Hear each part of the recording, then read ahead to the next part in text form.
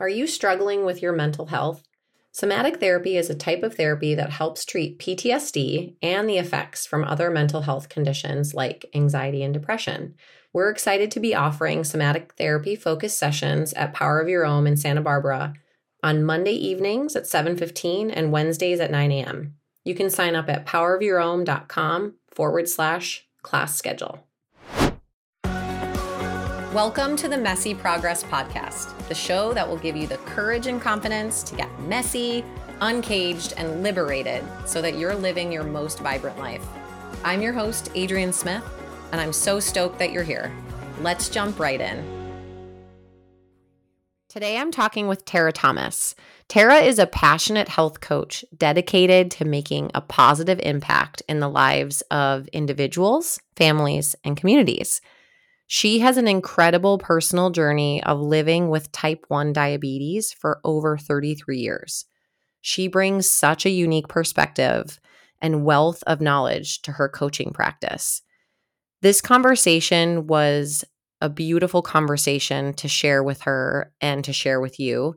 And I had the honor of hiking Mount Whitney with Terra 2 years ago, and it was just such a splendor to be able to talk, not only, do the hike, but we drove there together, we drove back together, we shared the entire experience. And so I'm just excited to share the other side of her that I didn't even get to know that much about until we had this conversation. Let's just jump right in.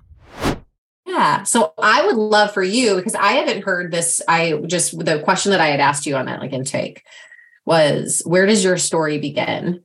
Mm-hmm. And you said your story begins when you fell to the floor in tears as you were measuring peanut butter based on a dietitian's suggestion after you received your type 1 diabetes diagnosis.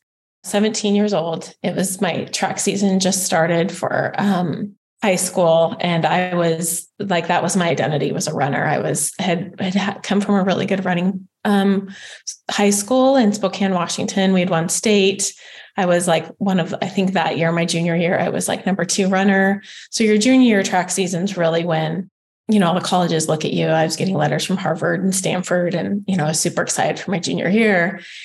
And my energy was really low. I was really having a hard time with my energy. My weight had dropped, and I just was like, I thought I was addicted to water. And so kind of came to a point, and I got diagnosed with type 1 diabetes and was in the hospital for 4 days. And then I came home, and being 17, you're independent. I was driving and no one was home in my house. And I had this meal plan that I was given to in the hospital from a dietitian. And I think my snack was peanut butter toast. And so I went to make my toast. I went to measure my peanut butter, and peanut butter doesn't come out of a measuring spoon all that easily. And it was just my threshold of when everything came crumbling down for me that it just occurred, which essentially was an identity crisis. I'd gone from being this high-performing high school athlete to, a few weeks or so, a month before, no energy, I couldn't perform, to getting this like chronic illness diagnosis where running was like, no more, done, stopped. We can't even look at that. We're now telling you what to eat, when to dose, who you are, who can. All of a sudden now the woodwork people start telling you what you can or cannot eat, what you should or shouldn't be doing. So at this point in your life, when autonomy is your breath and developing your sense of self and who you are and what you're interested in, I was like shut down. And in that moment of trying to measuring peanut butter, it just came all crashing down for me. And so when you ask when your story started, I mean, there's a lot of pivotal moments that I've had, but that one I just came to the ground and it was like, who am I? And, it's not that the answers came in that moment, but I knew my journey was going to be different than a meal plan and people telling me who I was. I didn't know in that moment what that would look like over the next 33 years, and it's been continuously developed. But for me, and realizing that the system essentially, in a lot of ways, gave me disordered eating because they took my sense of self from me and put it in a diagnosis and a script of what I called health. And now, when you talk about intuitive connection, that was ripped right out of my soul. Well, it sounds like it's like a both and. It was ripped right out of your soul. And also that was like the beginning of you liberating yourself out of that system. True. Like True. knowing like in your body, like your body, I feel like I've heard this quote where when your tears are a sign that your body is telling you something is important. And we've all had crashing down to the floor moments, and we don't get to see the hours and hours and days and years of work that it takes to get off of the floor. Even if you've gotten off of the floor, you like are still feeling like you're on the floor in lots of ways. But that choice of, I'm not going to do it this way. Right. Exactly. And yeah, it took so many years to develop what I did do and how I could help other people. But that was definitely like, this can't just not work for me, So that's when I started saying, I want to get more curious about what can work. Yeah. So what was that process like of getting more curious for yourself? Because I've known you when you've been doing lots of different, this just in the recent past of different, we've been on hikes together where you're have two monitors, someone that you're monitoring into because they're doing a test and another that's your own. And that comes from a place of curiosity and also helping others. So where did that, or like, how did you start to get curious from the beginning? Well, I kind of call it a benefit of being 17 when I was diagnosed, because I wouldn't really let anyone tell me what to do.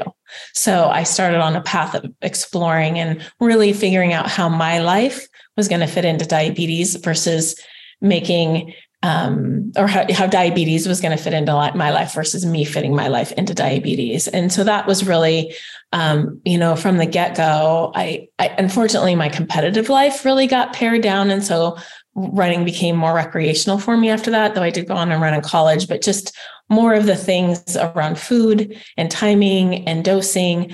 I tried to stay really abreast on the latest research and the most current technology. So what you're referencing is I got involved. It wasn't until after I had children, I got involved in clinical trials, but just really staying abreast of the latest and greatest in technology with type 1 diabetes. But really it was a perspective that I embarked on with my life of not letting, again, diabetes determine who I was, and me figuring that out from the age of 17.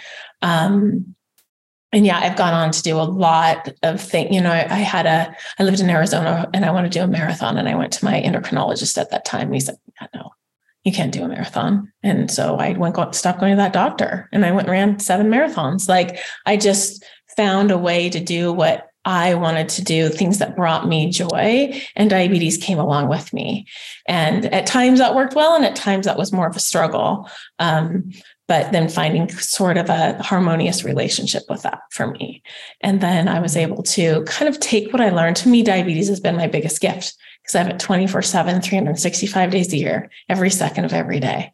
And so when you have something right there, you really learn to get along with it. Well, you don't have to, and a lot of people don't, and that's unfortunate. And I love to work with people like that to help them get to their freedom with anything, whether it's diabetes or the relationship with eating or movement. But I was on Saturday, I went to the Olympic spa down in LA with my daughter and one of her friends and one of her friends' mothers. And we were, I had to do a insulin pump site change on Saturday at the counter. We'd been in spas and hot tubs. And so the insulin can get denatured. And so it's the time you want to change it out, you can have fresh insulin so that it's effective. And the mother was watching me change my pod, and she's like, oh, that must be hard. And I was like, well, blonde hair, I have diabetes. Like, to me, it's really equal. I don't see it as anything different. If I was to see it different, my life would hold lack. And I get very activated and excited when I find an avenue to help someone with that, again, whether it's diabetes or the relationship with eating or whatever it is, as a coach, that I can help them see and help shift perspective away from lack. If every time I want to go change my insulin pump, I had a perspective that this is hard, or somehow my life is less than because I have to do this, then I'm living through a perspective that's not optimized for living my best life. Yeah. And that's something that you're really good at, like living big. Yeah. I live. So I don't know that, like, someone else might see that and give me that feedback, but I just try to live the life that my best life is the way that people call it. But yeah. Yeah. For you, it's like that's what I like to, I say living big because you can, words are a world, but it's also someone might want to, I don't know, this is a silly analogy, but sort of like someone wants to be a barista. I had this question. Someone asked it, I was at a retreat and they said, if you could do any job and all jobs were paid the same, what job would you pick? And she said, I would be a barista for sure.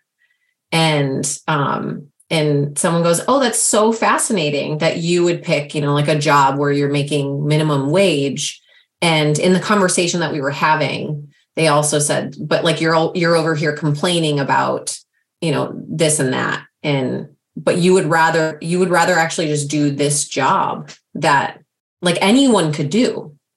Anyone can run a marathon if they decide to. Anyone can live with diabetes if they decide to. Anyone can be a barista. It's like, it is a choice of the matter. I can choose that replacing this insulin pump is hard. I can choose that for me, just speaking from eyes, like I could choose that hosting a podcast is hard. And I've done that for like a long time, being like, I don't want to, I don't know, Like, I think we can ebb and flow back and forth between that, but just like someone's best life is being a barista and anyone can do it. Yes. The perspective that we can always bring in any moment is available to us. We can source it from only ourselves and not from outside of ourselves. Very true. Very, very true. That is one of my 3 tenets in coaching for sure. It's that self-love, self-compassion, finding what was the last one? Self-love, self-compassion. Well, and I mean, it's, getting back to words, like the way I define love is acceptance. So I could use those interchangeably when I talk about love. And my 3 tenets of coaching are compassion, curiosity, and connection. And I tie these to totems when I talk. And really compassion is the biggest one, which for me is self-love, essentially, where you are in acceptance of where you are. You meet yourself. I tell the story with my clients where when you have that activation or those moments that feel unbearable, you go to that inner child or inner family, or however you want to call it, with a bouquet of sunflowers and just observe and listen and just be there for that part of yourself. And I feel when you can do that and people can find that as a tool to live with in life, that it just opens up the magic. You gave me a book that The Healing Space. Yes. And that book captures that around the holding space for the thing that's occurring. Yes. Because we don't live in a bubble.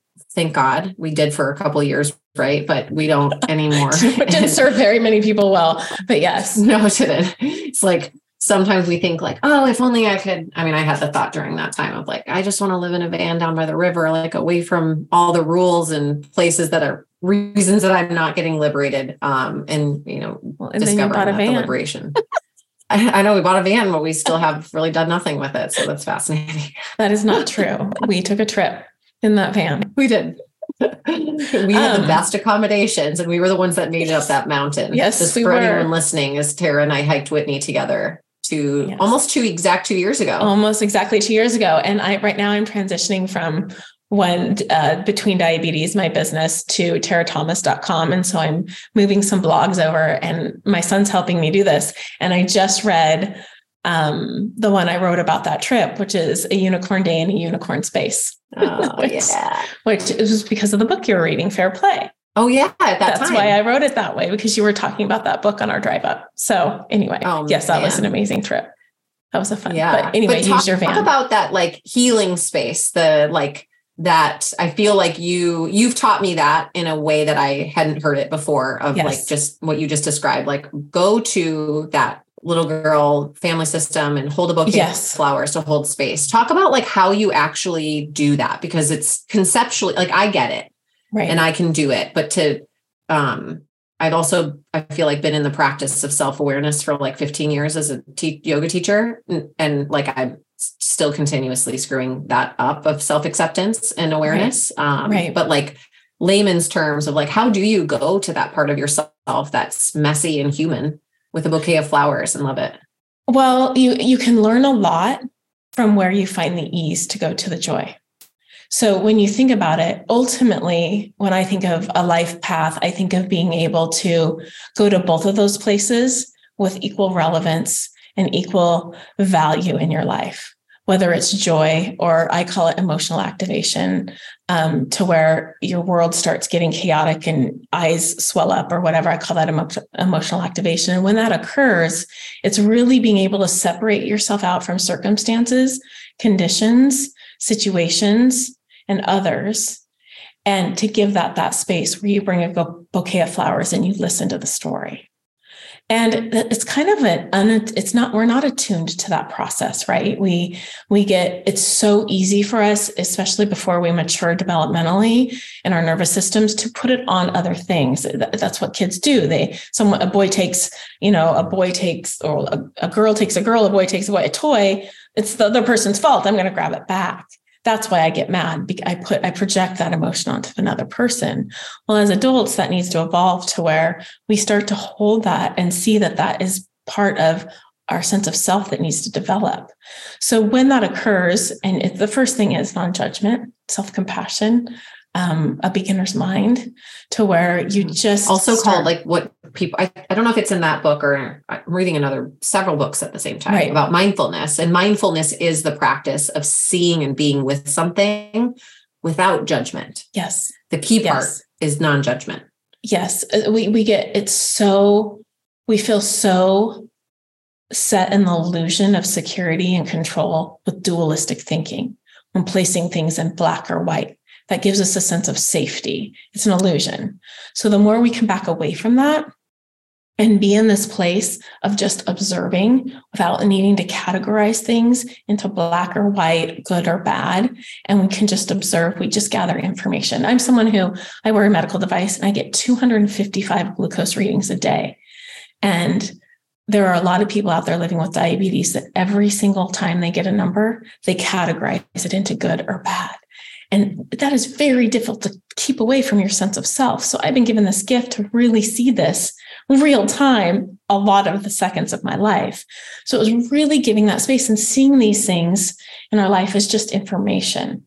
And when we can observe, again, have a beginner's mind, mindfulness, non-judgment, however you want to access that for yourself, and just observe, then we can start to see what's at the root of the story and the root of the emotion that needs to be processed.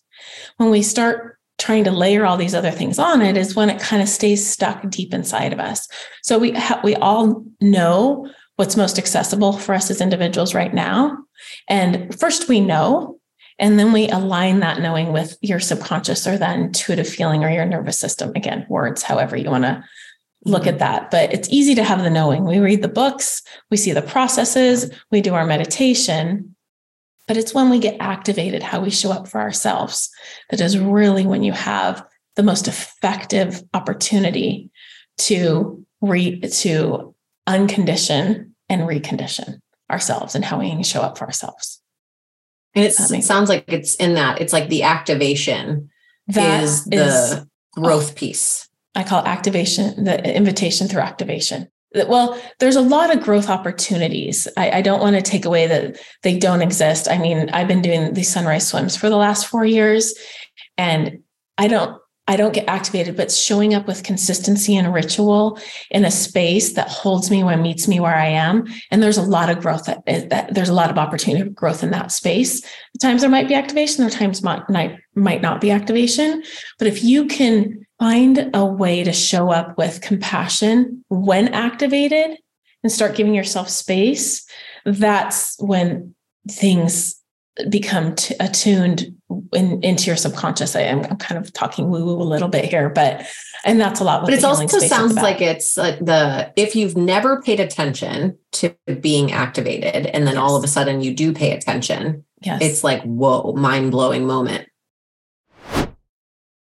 Our kids have had a rough time these last few years, and instead of being on the fixing end of wellness, waiting for symptoms to arise, we want to be on the preventative and fun side. Creative Expression for Kids is a 3-week class giving our children creative spaces to learn about themselves and how they connect with others in a way that is fun.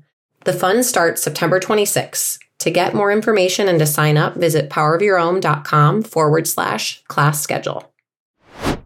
And then when you're enjoying the non-activating times of, wow, the sun is gorgeous. Like I can actually be in gratitude more of that and also be in really frigid cold water at the same time. Yes. Oh, I have this practice I definitely will talk about with my cold water, but you know this, and probably my first real in the face teacher was my son as a parent. He beats to his own drum and he lives his own life and has an amazing mind. But I had to learn my response to him as a mother came from my capacity. So my reactions and my responses had nothing to do with his behavior. It had to do with my ability to show up with full capacity for him as a mother. And that I had to continue because I'd show up in these spaces like depleted, yelling, coercing, trying to manipulate compliance to just do things, and none of it ever worked. And so I really had to reverse engineer to get to where I wanted.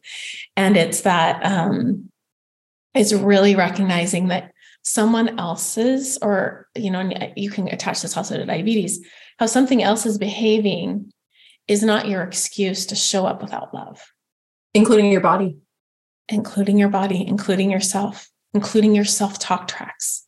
Yeah. And just, you said it, it's like, including diabetes, but it's also we're a part of the running community. I'm not as much so lately. I don't know how much you've been, but I just remember always going to like group runs and like the first thing and the only thing that a lot of people are talking about is like what's hurting on them. Oh, this is injured. That's injured. I haven't been able to do this race because, I pulled my hamstring. And it's like, I don't even know how we got on that topic, but it's that the conversation then the energy is all around this thing of mine. My body is not showing up for me the way that I want it to show up. There's a problem here and it's not supposed to be happening. And it's back to the good, bad thing that you have to, you could look at every single day and categorize it that way is, I heard something recently about, we're all fighting essentially, because we're all every day getting older. We're all fighting aging.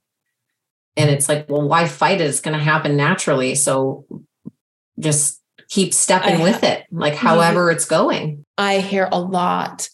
I have obviously a lot of people I follow or that follow me on social media that have diabetes. And I will hear often from parents, I will fight every day for a cure. And I'm like, do you know what it's like to be a child of a parent, and they have something about them that makes you show up every day that you have to fight for, and they're responsible for that. And it's like, why are you choosing to wake up every day to fight? Or the other day I saw a meme and it's like people with diabetes, I think it said diabetics fight more fights before 5 a.m. than most of the world. And I'm like, I just don't hold a perspective I'm fighting. Kind of like what you're saying about aging. Like that's the energy you're bringing to your life. If you're fighting something, like you're wasting a shitload of time not living and loving life. If you're trying to conquer something all the time, or we know a lot. I mean, there's lots of ways you can frame that, but the fight, surrender. Yeah. There's no ease in fighting. Yeah. There's no achievement. There's no, you don't get anywhere, especially like you said, with aging aging and diabetes are two really good things. What are you going to fight? So for every second of every day, you're going to put on pull the armor and go after what you can conquer. I don't know. Personally, it just didn't sound fun to me. Yeah. I was like, you know what? I like to laugh. I'm going to go sit by bonfires, and dance till sunrise. And I don't need to go fight with a spear at anything. Yeah. Reality. This is what it is. I'm going to be with it. Again, back to the, holding flowers for this thing. And I think I don't know what, I have a kid that doesn't want to eat anything other than noodles. And if I fight with that on a regular basis, man, our house is not pleasant. Yes. And there's times where it's like, okay, it's kind of mind blowing to me that a child that's almost 6 has lived a majority of her life on noodles. but it also it shows me, I mean, rowing across an ocean and not getting much rest, and like the body is really resilient and adaptable. And I think, yeah, there's always better ways that we can, I say better as in like healthier, you brought up like having rituals. Is when we don't have rituals, then we end up, we could be watching Netflix all day. If we're not active, we don't have a job and we're not actively working towards getting a job, then we can play that role of like, I'm just fighting the world, like no one will hire me. I mean, there's so many ways that we can say that we're fighting and playing probably that role of victim. Right. It's the McDonald's that made me fat. It's like all of those kind of stigmas that we've all heard. And back to that, it's perspective, and it's yes. How do I want the day to be? Jason and I, my husband, that he and I were talking about how just related to food. He said something like, well, my parents, they fed me out of like, we got like spinach out of a can and all these things. He's like, and I turned out fine. And I was like, yeah, I know, I get it. But like, we also know better now, like what are the right thing, better choices to make when it comes to, the energy that food has that we put in our body, and like the people that we're around, the thoughts that we have, the fighting versus not fighting, the ease versus creating resistance. And so, with that is, I'm sure that over the course of these 3 decades that you've lived with this type 1 diabetes, I don't want to be aging you more than your beautiful age that you are, but is like you've gone through, okay. You've gone through probably a lot of different iterations of this for me, and then it doesn't work for me, or this works. And now I'm in a new, and you mentioned the sunrise swim. So share about some of the rituals that you do currently that like help get you into this state of being able to keep the perspective, the positive perspective that you have, with all the ways that you want to live your life. Because it doesn't just happen, is what I'm trying to get at with people. Is like you were born that you loved running. You were also born with, type 1 diabetes that occurred and showed up later. Right. But we all have access to this in ourselves. There's nothing more special about you or me. Right. It's more a matter of like, I'm making this choice on a regular basis. Some days the choice is easier than others to probably jump in the ocean. And others, it's like all the resistance there and we do it anyway. So talk about that. Like what are your routines and what have you fought against? And then like you did. I like the sunrise swim one because, these last 4 years, I have been in a contentious divorce, and it was the path for me where I really found something that I could show up and be consistent with. And all I had to do was show up, and it met me where I was. And then there's a lot of like physiological and things that happen when you go into cold water. And then I started doing it wherever I was, but I just had to show up. And then I started incorporating some journaling or some spiritual attunement of whether it was meditation or reading a book or doing some journaling. And then when I would go into the water, and you talked about how things changed, I would really start to look at the sensation separate from who I was. So I would say, I'm experiencing cold. I'm not cold. That I would start using the language around, this is what cold feels like, but it's not that I'm cold. It's just, this is the experience of cold. And that just really helped me. The consistency of that ritual for me allows me, when life outside of that ritual becomes overwhelming, to access that pathway of being with sensation or activation, kind of separate from myself with a capital S, right? And so it's something that's temporary. It's something that's figure outable. It's its own sort of identity in a way. And so that's one particular ritual that I do that I find a lot of joy in. Like my daughter, she goes to Santa Barbara Middle School, and that's how I got kind of turned on to this ritual on Fridays. They, as a school, they go down and they meet at sunrise and they circle up and they would give gratitude. They would make announcements, they'd give little massages, and then they would have some word, and they would all run into the ocean together and come out and then enjoy donuts and coffee. And then it stopped during COVID, and I chose to keep going by myself throughout COVID. And then it started back up at some point after COVID. So that's where I got started on that ritual. Other rituals, Well, and I love that because there's like a couple things that you're talking about there. Is like the act of showing up at a certain time. Yes. That changes because the sunrise time changes. Yes. So there's like a ritual of the season of nature that's like you're allowing for it to be earlier at some times, later at some other times. Right. And like that itself creates a rhythm that you're Absolutely. allowing for. That it's always important, I think, to recognize when we get in these like the time changes. It's like drastic at times. It could be, like hopefully I think we're not going to be changing our clocks anymore, but like an hour, 2 hours, it's like all of a sudden now it's like, the sun seems like it's coming up at like 5:30 in the morning. Like that takes some dedication and discipline to be like, okay, world, I got you. Like we're doing this sunrise early. And, I'm committed to it. And that gets me every time is to think I'm the one moving, not the sun. That you're the one. It's not the sun moving. I'm the one moving. As the sun comes up, the world's moving. Every week I think I chuckle because it's like again, perception. Right. We think the sun's moving, but no, we're the one moving. But and I think it's like the not having attachment to it. All of a sudden, running a business and it happens where schedules change and someone gets sick. Right.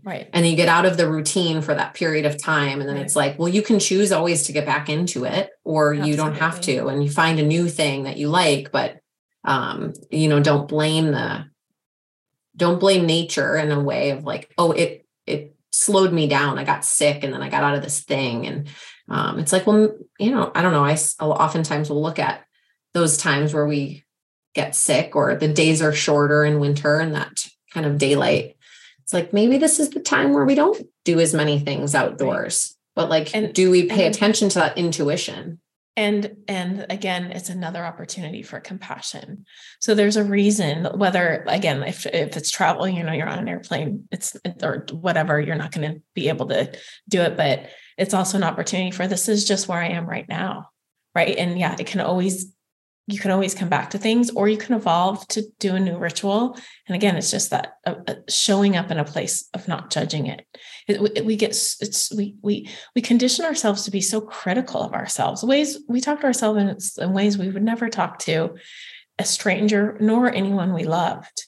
And it's those moments of when we're sick, travel, or there's a change, people can find such security in doing the same thing all the time. And then it goes away and there's so much chaos. They feel so unstable. They don't know what to do. And again, it's just showing up with that. I'm here. This is just information. Oh, staying up late at night and binge watching until 2 a.m. might not make it easy to get up at 5:30 a.m. for sunrise swim. Maybe next week I don't do that. You just look at things as gathering information. Yeah. And also like, wow, that doesn't work for me. Like, oh, I did that one time. There's nothing wrong with it. And I did not do well the next day. Right. Mentally, physically, emotionally. And then that's the information of, do I want to keep doing that? And so that intuition, I think you brought that kind of word into this, at the beginning, is it's all in there if we're listening and paying attention. Well, and that's really take something. Line. Yeah. And that's the bottom line in the book that I gave you, the healing space, is it's like right now, every single one of us has inside of us optimal well-being. And we have conditioned our lives to reduce access to that throughout lives with experiences and stories. And so what I love to do in my health coaching is I call it to develop their unfuck with ability, right? Let's develop your unfuck with ability, where you move back toward what is you already there, access to themselves. So we have it all inside of us right now. In this exact what's like an exercise that you would take someone through in that? Well, one would be because there's a part of me that I love the word fuck. Most people know that about me. And it's like, there's like, sometimes it's like harshness, like I'm going to be unfuckable with, like, don't, I'm going to put my armor back on. Right. So unfuckwithable is really when you find a peace and calmness in a freedom of the things that surround you, circumstances, conditions, people, situations. You're just able to have that developed sense of self. So that's how I define unfuckwithable. Unfuck with in your and we can have it 1 second and not have it another. So it's never an arrival, it's an ability. So that's why I call it unfuck with ability, developing your own fuck with ability. And one exercise is absolutely what I just shared with you earlier about bringing a bouquet of sunflowers. And actually that was developed for my daughter. My daughter was going through a really hard time a couple of years ago. And I had kind of attached sunflowers to compassion in my coaching. And I just saw her using a lot of language. Sometimes we'll call it the negative lenses that you have on, the negative glasses. And I just asked her to sit on the couch, and I kind of had her close her eyes. And I said, that part of you that has pain, like, and I'm going to get emotional, right? Because it's our kids, but it's like, let's just take her a bouquet of sunflowers and just sit with her right now in the meadow and be with her right now with where she is. She sounds like she's going through a hard time. And I realized after doing this exercise, and we got to the point where now I can just say, when I hear her harsh talking, I can just say sunflower because she's attached it to that. And she can give herself access to that type of compassion, self-compassion. Mm. And so that's one. That's really where I start off. And that's one I invite everyone to utilize. Another one, we talked about curiosity or a beginner's mind. So I will call it the textbook or a narrative. It's like, what's your narrative? Or, I'll get up and I got this I did a workshop a few years ago for a cheerleading team in Arizona. And I brought my son's AP biology book and I just opened it to a random page and read a paragraph. And I'm like, how emotional are we about this paragraph? Not really. 0. So how can you show up that way in your life with just seeing what information is being provided versus all these attachment to stories, which we all know come from our past? Rarely do they have to do within the moment. So that's another kind of something I'll work through with my clients.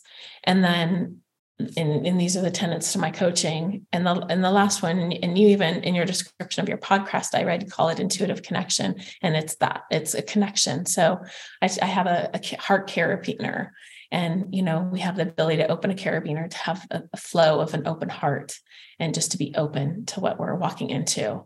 And then it's that energy that we share with these things, whether it's people, circumstances, conditions. And that is where that is, to me, is I talk about the magic and all of life is that. And that's why I call it between diabetes. It's the way I'm showing up, that energy between me and my diabetes that determines for me my best life. And it's that way in all these different things that we have in our parenting, in our jobs, with our neighbors, the way we drive our cars. What energy are we showing up with? Not that there's a right or wrong or a good or bad, but that's where we have choice of perspective. Mm-hmm. And that it's like, I like that you kind of drew this picture for those people that are listening of the hand placement. It's like, there's me here. And then there's, a foot away from me, you're placing your hand, as then there's space from it. And being able to see that there is space. There's space, like when you were describing the sunrise water jumps of, yes. It's not a permanence that's over here fixed inside of ourselves. There's space between, this feels like the sensation of cold.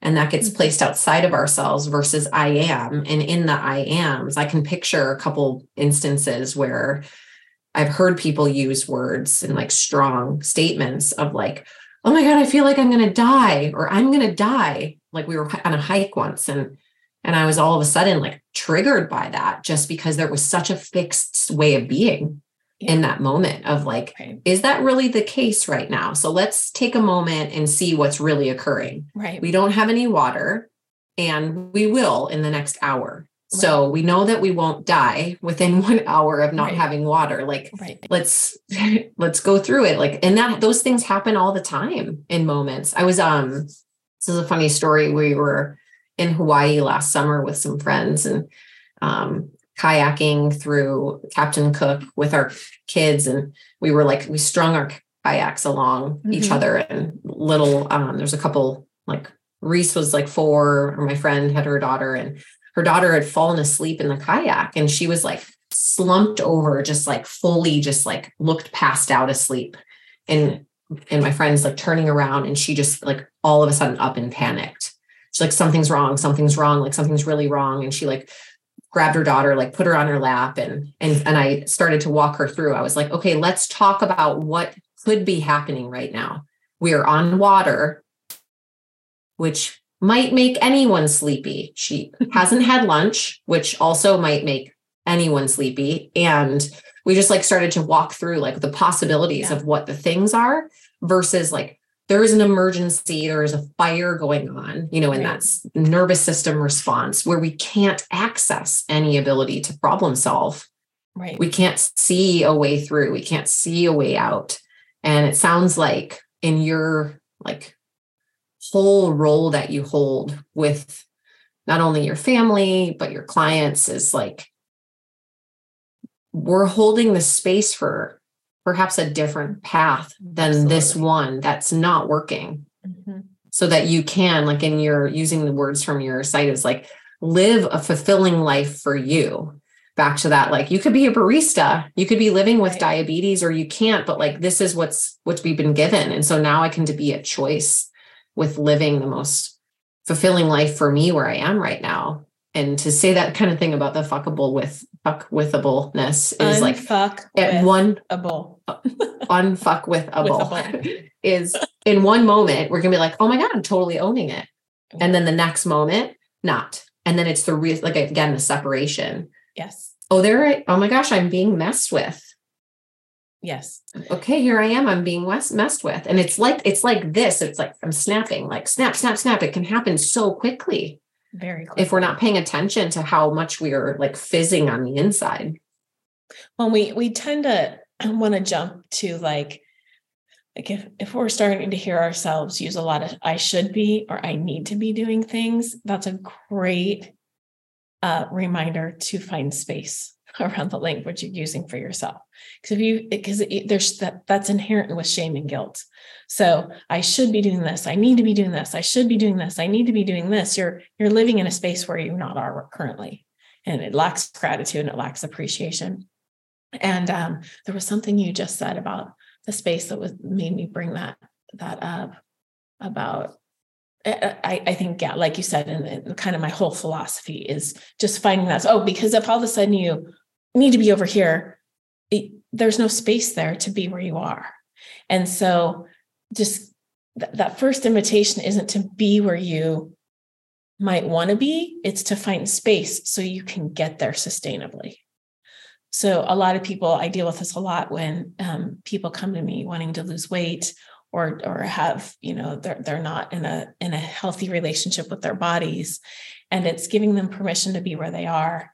And then first finding space, because you can't jump into where you want to be without first honoring where you are. And that takes space between those two places.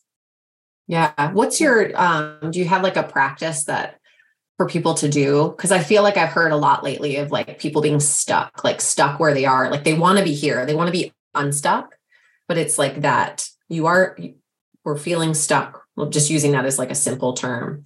And you said like someone wants to be, yeah. Obviously it's contextual with where they are, but I would probably, I recently, my business coach was talking to me about some of my own barriers. He's like, well, I see this and this and this. And how would you health coach someone out of your own self? And I was like, oh, good God. So I'm like, all of a sudden he's put me into this role of health coaching myself through some of my business barriers. Mm-hmm. And for me, what I look at is, where is the joy? Start there. What brings you joy to help bring awareness to what priorities are?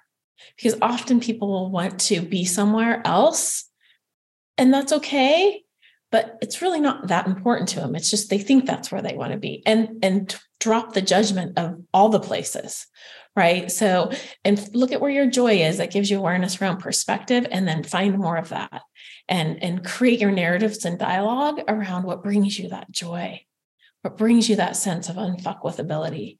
It's there, and unfortunately, a lot of people, when I begin to work with them, they've never even thought along those lines. They couldn't identify joy. So then that's where the work begins. We start with, okay, let's let's deconstruct that.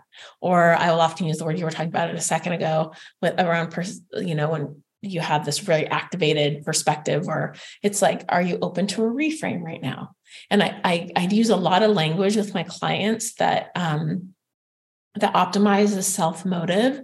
So if you look at autonomy, competency, and relatability, and you have these three areas, and you think of a Venn diagram. I'm using my hands a lot for those listening, but think of Venn diagram where they all overlay optimally. In the center is where, when those three are in balance, you find self-motive optimized. And so I work with my clients around those kind of three things. And that's where I'll ask, like, are you open to a reframe versus me offering the reframe? Because if I offer the reframe, they're not seeing themselves as being accountable for the reframe. They're seeing me as being accountable. So it's really developing that competency, that sense of mastery around these concepts and these ideas and this perspective, and them owning it and finding autonomy around it. They're choosing these things, and then they can start to implement that in their lives when we're not coaching. Yeah. And when it comes to the joy piece of start with joy and yes, creating it, seeing it, cultivating it, is it something that you see people need to like get in an activity that brings joy versus like gratitude practice of closing your eyes and see what you're joyful, like grateful for? It really, I meet them where they are with it. There's people that are across an entire spectrum of it. Over time, I hope that it becomes more of an internal resource for them, but most people don't come to me at that place. Most have attached it to, a lot of it's around family and relationships, which is fantastic. As long as they can access it. But most of the time, I am a health coach, which is I don't diagnose, treat, prescribe. I really work with people on behavior change, finding sustainable behavior change around a variety of health domains. So when people come to me, they bring me problems, and I really try to shift them towards solution finding. So it's when all of a sudden you ask someone, where's the joy? They're so often asked, what's the problem? Let's go into detail with a problem. And I try to zoom out from the problems and zoom in on where the joy is. And it's that shift that I work with them in these areas of where they're so used to the way our culture is let's fix the problem to find a solution versus like, let's look towards the solution. How do we want to be showing up? Where is the joy? So I just find it's contextual. It's really individualized how people are. Most people come to me with a problem and they don't even have a thought around in working with someone to fix themselves around the idea of joy. There's just a lot of them aren't there yet.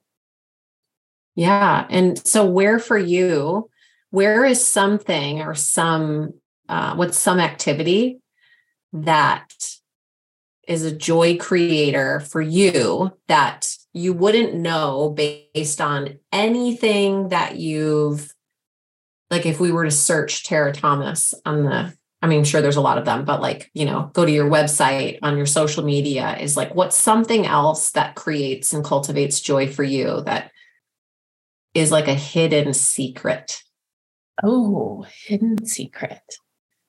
That's not like super. It's funny because I've been asked, like, if you were the last person in this world, what would you want to be doing? And that's neat. Like I'd find chunks of 5 Mile Trail and run them in rivers and lakes and oceans to swim in.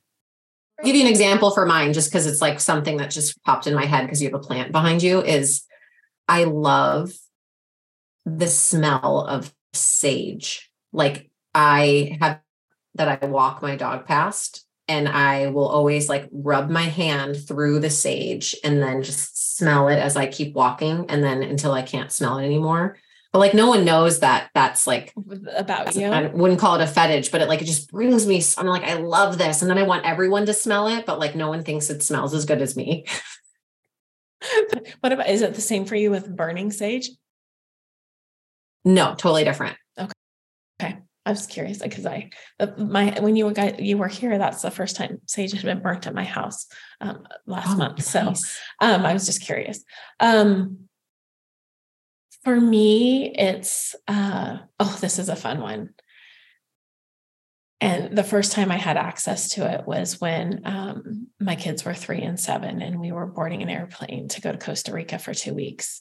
And seeing my 2 littles in front of me with little backpacks on their back and us getting ready to go on an adventure was just like flooded. And to this day, when me and my 2 kids are somewhere and we're embarking on an adventure, I'm just overflowing with just an abundance of that, just joy. Like me and my 2 kids, and we're just embarking. I haven't even started. It's like the idea of planning a vacation, right? But like, we're just getting going. I just had the opportunity to spend 2 weeks with them in Thailand in March. And it was just like, that just brings me just absolute alignment and joy. So yeah, that's one thing. That's like one of my coaches, she says, when we get done with the days, and I do this with my teachers and my trainings, is like, what's your favorite frame from the day? And it's like a way of, cultivating some gratitude, but like, I can picture that for you, and I can picture the image. And just in that alone is that practice of, yeah, sure, it's an external, but it's in the past. I don't have to have that be happening for me at this moment in order for me to create joy, but I can reference joy. Yes. And then absolutely. I can, like, as I close my eyes, like I can feel it in my body, even just your picture that you created of like how much sweetness there is there. Yes. And like I can like feel like the tingles in my arms. Yeah. And I will give that as a tool to my clients. I call it the traffic light, where when you find yourself sitting in a traffic light or waiting in the line somewhere, to start to attach, like you just had me share with you that. And for myself, I would then say, okay, now when I am waiting at a traffic light, or I have a moment versus pulling out my phone, to just saturate my cells in that feeling. And so mine would be the visual of that. And I have a picture of my kids ahead of me when they were walking down into the airplane when they were 3 and 7. And it's like, oh, feel that and saturate yourselves in the joy. So I call it the traffic light. Do it. Traffic light. Don't close your eye. But go reach for the feeling like you're referencing. Yeah. Super important. And we, like I said, I just see so much of our culture focused on that we need to change who we are to get somewhere better. And it's like, well, we got it all right now. It's all available to us in this exact moment. Yeah. So, I had a client last summer who she went swimsuit shopping. She was super self-deprecating, really did not feel good after she went swimsuit shopping. And she was getting ready to go on vacation. And I said, before you walk out into the beach that day, close your eyes and imagine yourself with the exact body you've always dreamed of, and present yourself that day with that energy. And she ended up creating a screensaver she now has on her phone that she sees every day around that, because that gave her access to that joy she thought she needed to be in a certain body to feel. And so that was kind of a fun. Yeah, it is that feeling that. And then it's because we can picture it. We're able to do that. And sometimes not, if we're like so stuck, like you're so stuck on the problem, versus having someone just offer up this one little tool of it. We've all had some moment, even if it's like, we can't even see it at the moment in time of like, I can't even, kind of feeling resistant. Like there's no joy happening anywhere right now. Yeah. We can always point to some moment, and that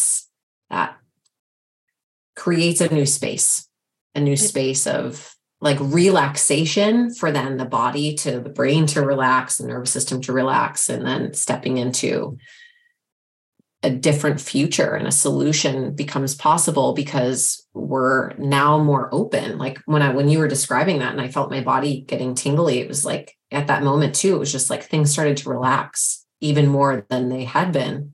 Right. And it's the paying attention for it versus what you just started to talk about of like grasping and seeking. I've got to have something different, a different body and different health than the one that is currently occurring. Absolutely. And then what?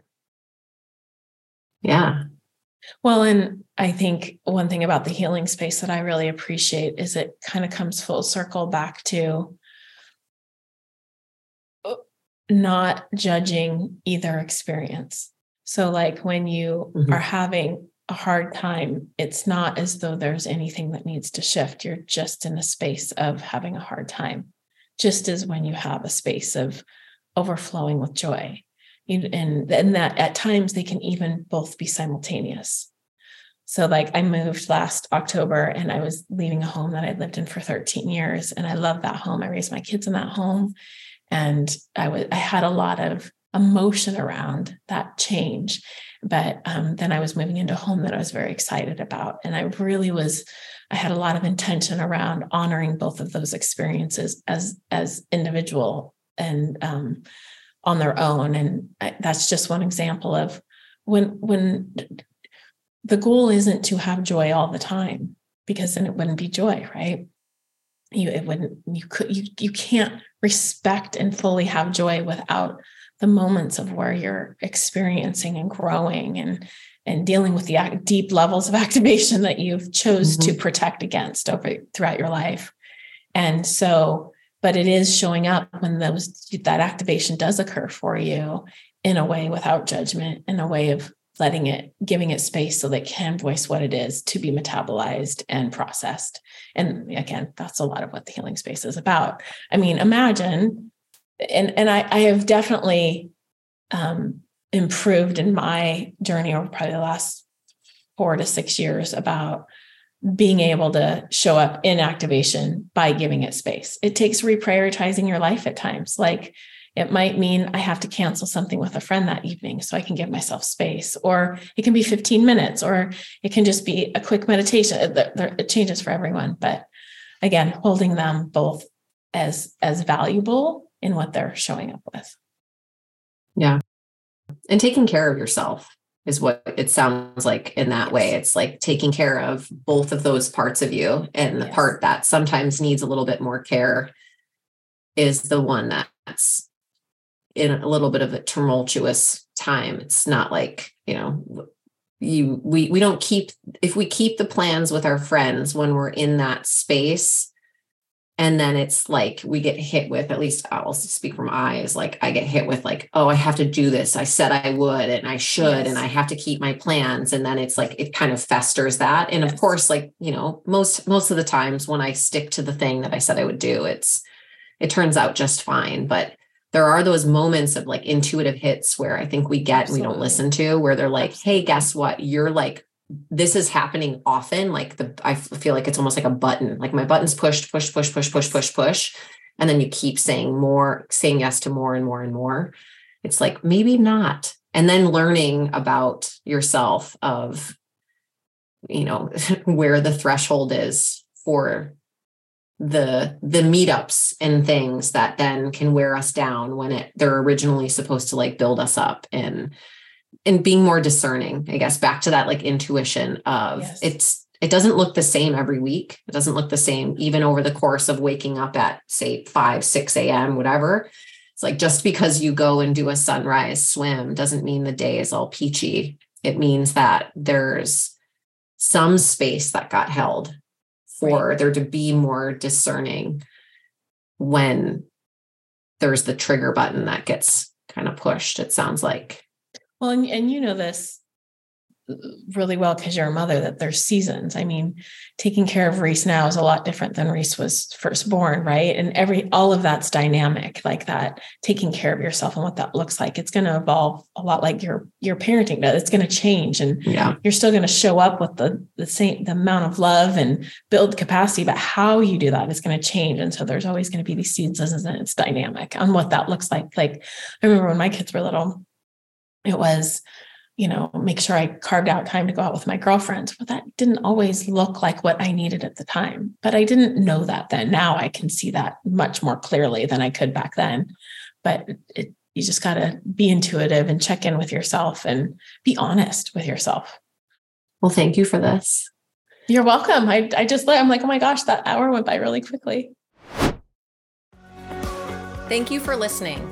If what you heard today lit you up in any way, please take the time to subscribe, like, and share the podcast with your friends.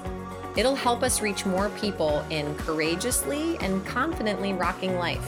Make sure you follow me on Instagram to see the messy fun I'm up to at @TheAdrianSmith.